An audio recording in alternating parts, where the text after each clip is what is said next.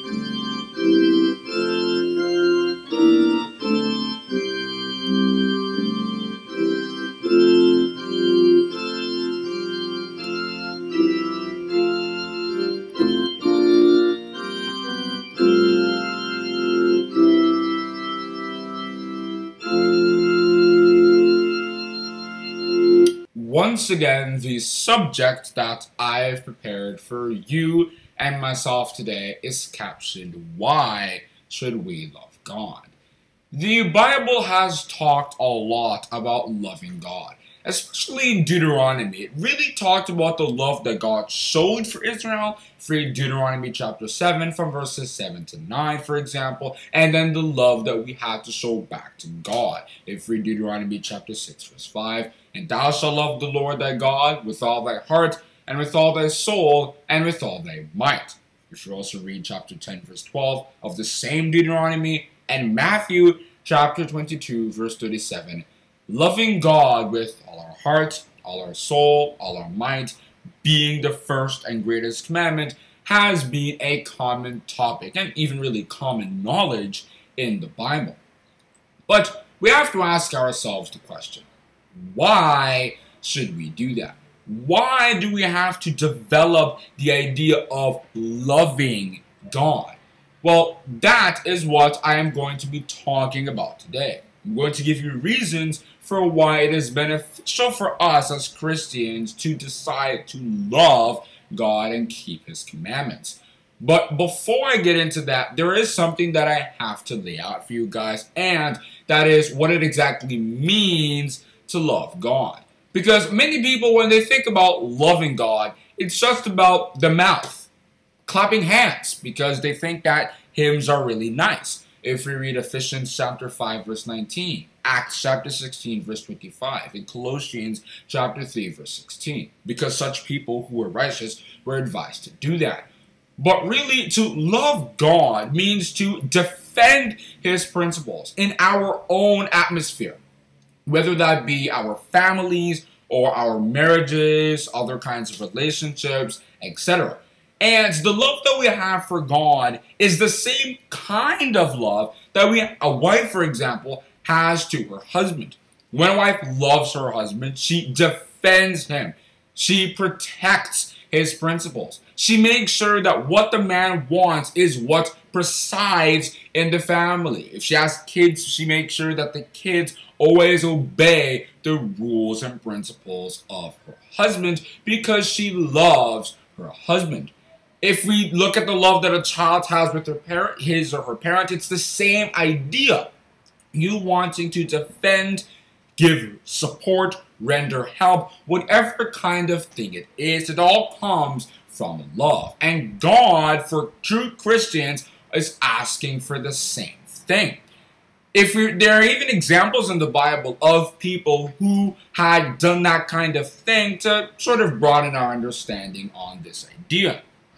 For example, in Numbers chapter 13, from verses 1 to 33, specifically from verses 27 to 33, we see that the 12 spies, one from each tribe of the 12 tribes of Israel, had gone out to check out the land of Canaan, just so that they could have an idea of which land they were actually going to. And when they came back, two people, Joshua and Caleb, had given an honest and optimistic report. They wanted the land that God wanted to give to them. They were supportive.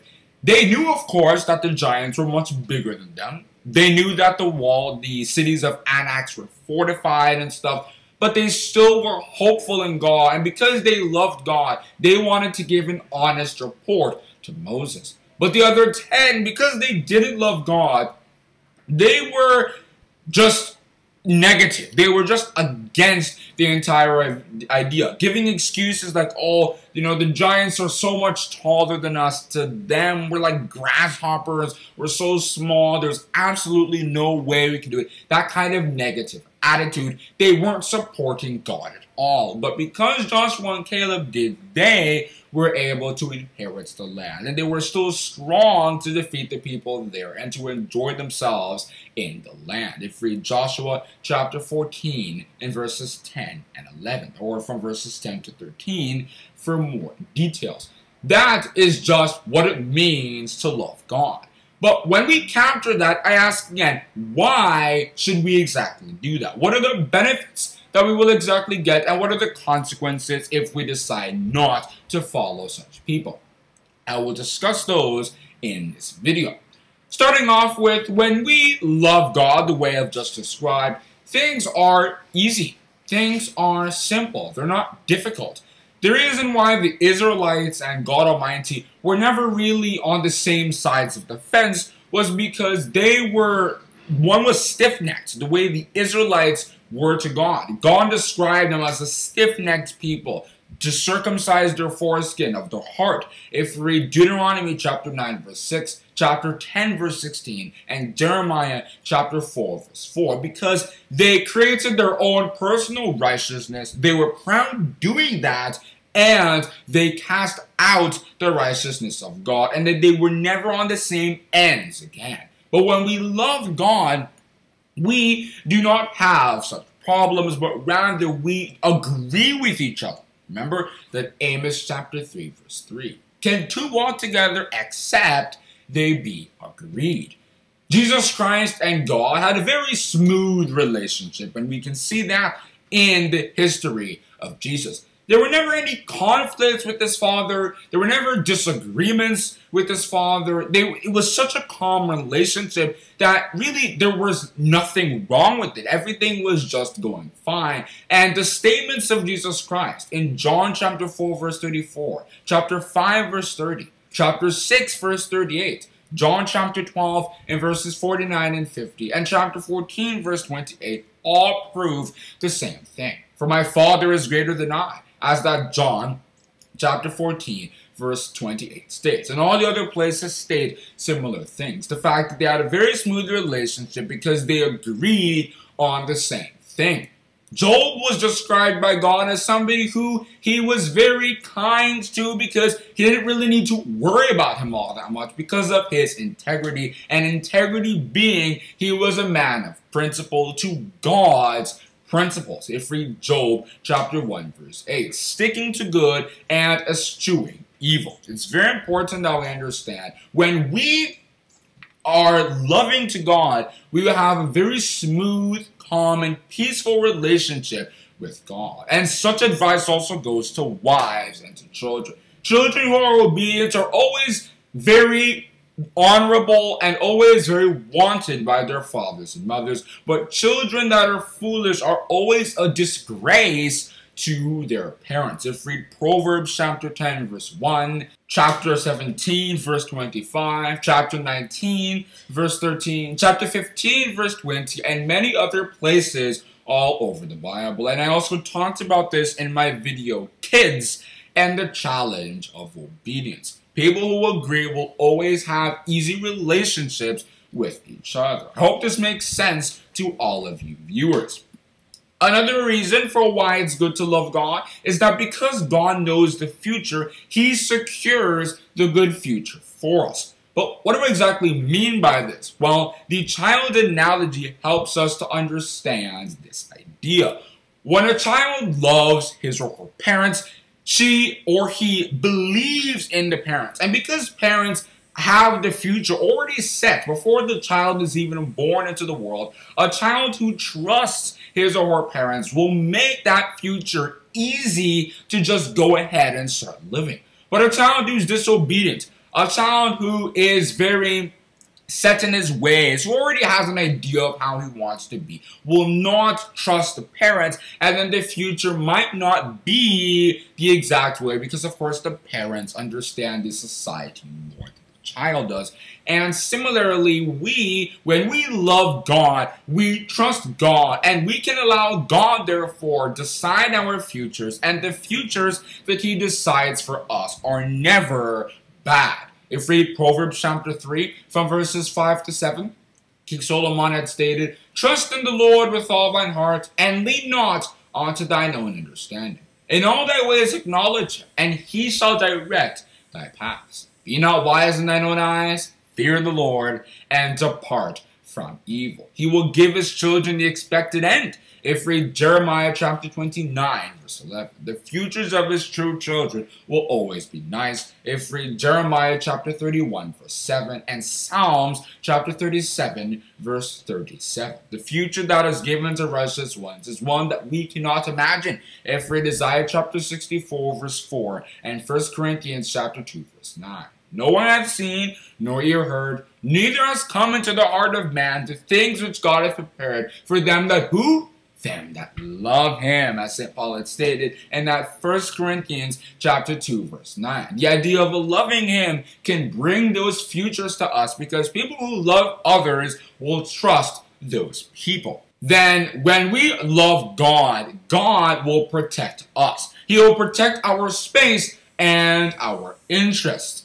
Physically speaking, a wife who loves her husband will be protected by the husband. I explained this in my video, Submission and Its Difficulties. A proud wife, somebody who doesn't want to be submissive, will never be protected by the husband because, of course, the woman doesn't even trust that the husband should have the right to even do such a thing. And, of course, that is never the best way to live because somebody who envies her husband or doesn't believe in her husband, doesn't love her husband, will always be a rottenness to the family. If we read that Proverbs chapter 12, verse 4.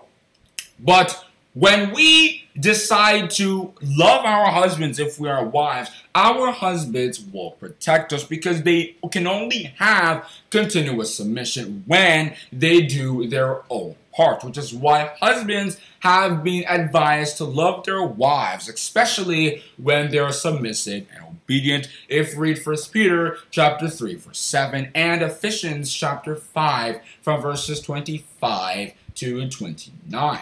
And God said Himself that He will protect the righteous, their space, and their interests. In Psalms chapter 31, verse 23, David the psalmist had stated, "O love the Lord, all ye His saints, for the Lord preserveth the faithful, and plentifully rewardeth the proud doer." In Psalms chapter 84, and verses 10 and 11, David the psalmist had also stated, "For a day in thy courts is better than 1,000. I had rather be a doorkeeper in the house of my God than to dwell in the tents of the wicked. For the Lord God is a sun and shield. The Lord will give grace and glory. No good thing will He withhold from them that walk uprightly." It is the same idea. When we trust God, when we love Him with all our heart, soul, and mind, our interests and our wishes to Him don't fall to the ground.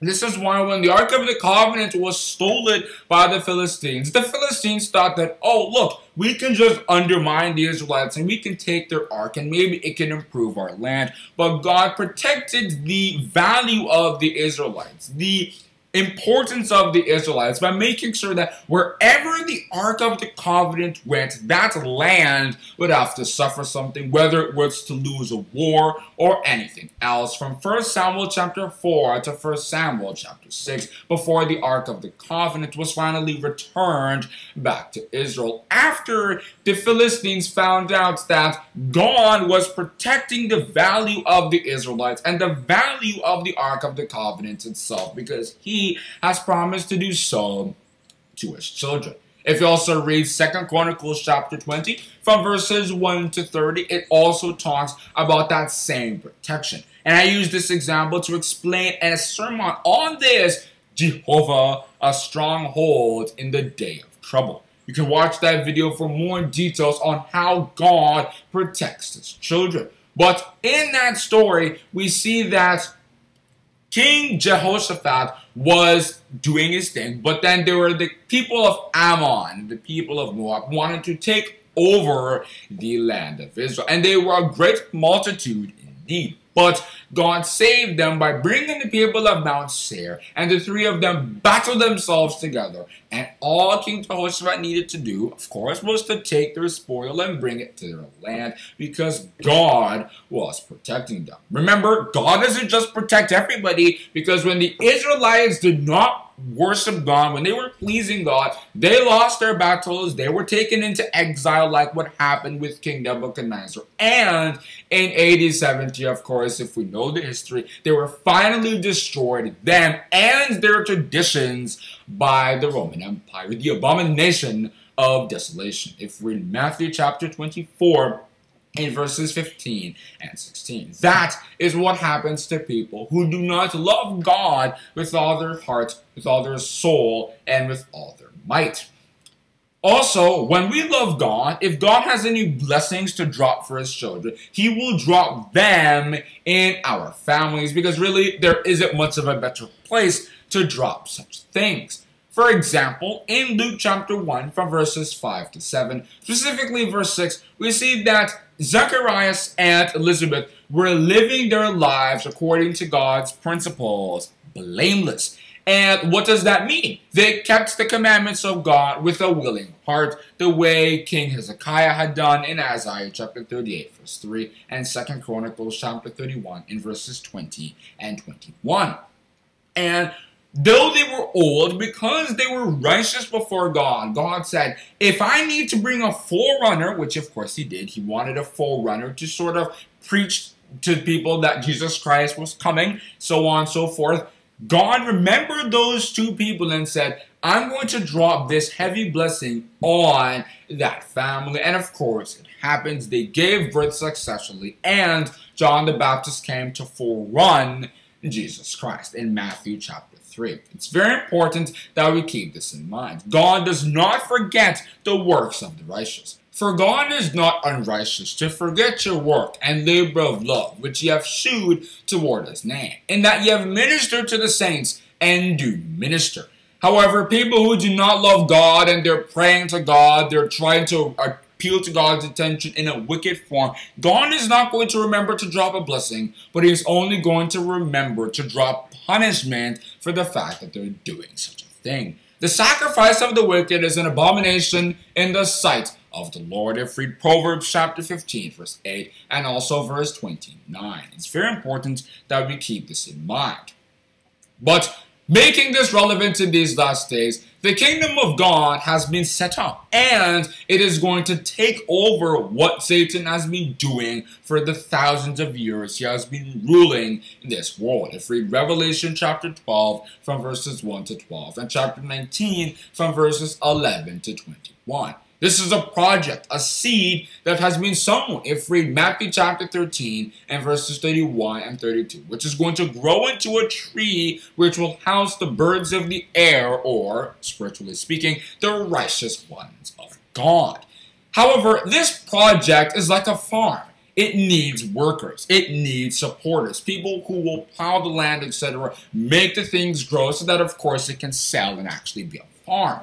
Spiritually speaking, the kingdom of God, like I said, has been set up, but it needs people who will drive it, who will preach it, who will dispense the message about it, and who will make it thrive. And most importantly, if we design our families, design our marriages, design our relationships with other friends, etc., and make sure that the kingdom of God thrives, God is not going to forget such a thing, but He is going to make sure that that thing that you have set up is not high and dry, but it is as a river flowing with milk and honey, like the land of Canaan, of course, was described. If we're in Exodus chapter 3, verse 8, in Jeremiah chapter 17, and verses 7 and 8, Jeremiah the prophet, under God's inspiration, talking about how the kingdom of God, which is the good that's coming, which we do not miss, but invest in, if we read Matthew chapter 6, from verses 19 to 21, had stated, "Blessed is the man that trusteth in the Lord, and whose hope the Lord is. He shall be as a tree planted by the waters, and that spreadeth out her roots by the river, and shall not see when heat cometh, but her leaf shall be green, and shall not be careful in the year of drought, neither shall cease from yielding fruit." If we read verses 5 and 6, it talks about the exact opposite. People who trust in man instead invest in the beast, which is of course controlled by Satan the devil and by his agents. Such people who are instead trying to deceive their families, deceive their children, by not letting the kingdom of God and its establishment thrive, but rather lets the beast, whatever inventions that it is creating, if read Revelation chapter 13, from verses 1 to 4, thrive in that family. Such a man is going to be put in the book of punishment, God's memory, to destroy such ones, because that is not loving God with all his heart, soul, and mind. But when we love God and make the kingdom of God our priorities, if we read Matthew chapter 6, verse 33, and we invest in that, that is going to be considered loving God with all our heart, soul, and mind. And God is going to remember us to live eternally in the world which this kingdom of God is going to lead to. If we read John chapter 5 and verses 28 and 29. It's very important that we keep this in mind. But before I conclude, what happens to people who do not love God, but do the exact opposite? Apart from what I've just said about that, what happens to people who decide to not defend God's principles, not support His ways, and to expose them, undermine them, do whatever they can to make sure it doesn't happen? Well, of course, there are examples in the Bible of people who did this, and their judgments were quite bleak. Their ends were quite bad. In Numbers chapter 16, from verses 1 to 50, we see how Abiram, Dathan, Korah, the 250 princes, and some of the others that were supporting them as well, were trying to do the exact opposite of loving God. Like I said in the beginning of this video, loving God means to defend His principles, to render help and support. And physically at that time, the support would be to trying to settle any riots that would ever be set up, try to make sure that Moses would have ultimate control over the land because he was the appointed leader, if we read Exodus chapter 3. But instead, they were doing the very opposite. They were the leaders, the chairmen of the riots themselves, and they wanted to kill Moses, kill Aaron, so that they could prove to them that, oh, maybe God is also using us as well, when in reality, they were direct agents of Satan the devil, the direct rival of God Himself. If we read Isaiah chapter 14, from verses 12 to 15. Nebuchadnezzar was also described as doing such a thing in Jeremiah chapter 51, verse 34, after the exile. Because in Jeremiah chapter 51, verse 34, 36, and 37, God, describing what King Nebuchadnezzar had done, had stated, "Nebuchadnezzar, the king of Babylon, hath devoured me.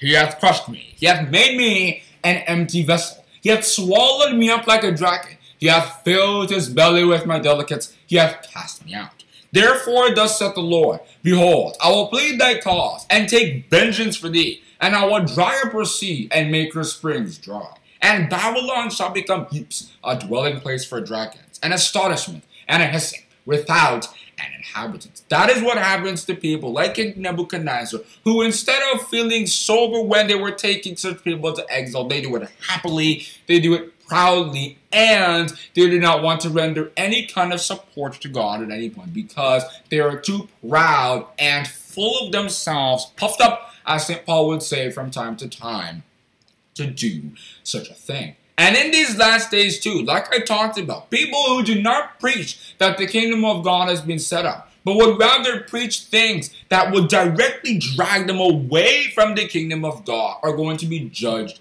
because it is like that watchman that does not tell people when war is coming, if Ezekiel chapter 33 from verses 2 to 6. Or like the people who would not preach the circumcision of the heart in Galatians chapter 6 from verses 12 to 16. It's very important that we keep all of this in mind.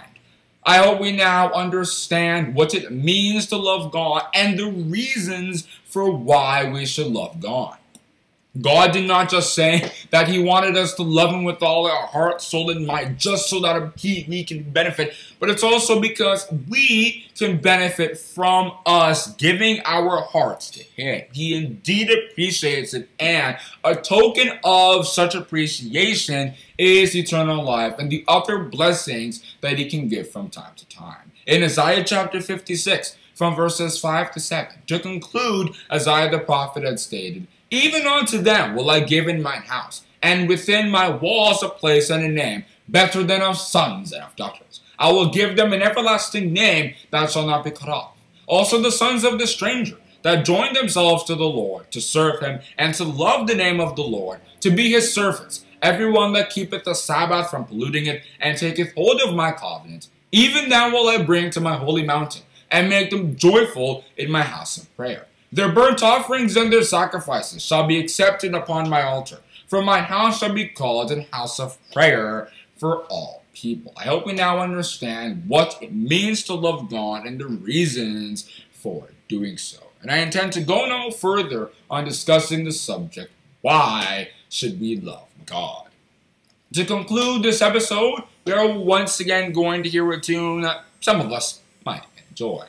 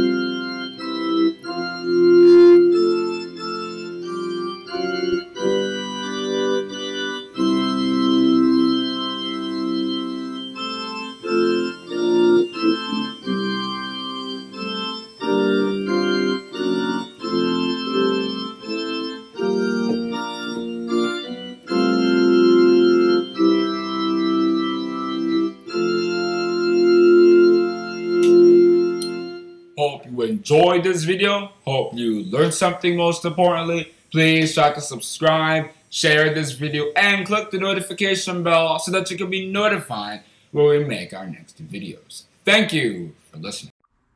Oh, one more thing. If you like what you heard today, feel free to share a message at https://anchor.fm/itpaystofeargod/message. Once again, that's https://anchor.fm/itpaystofeargod/message. Hope to hear your wonderful feedback.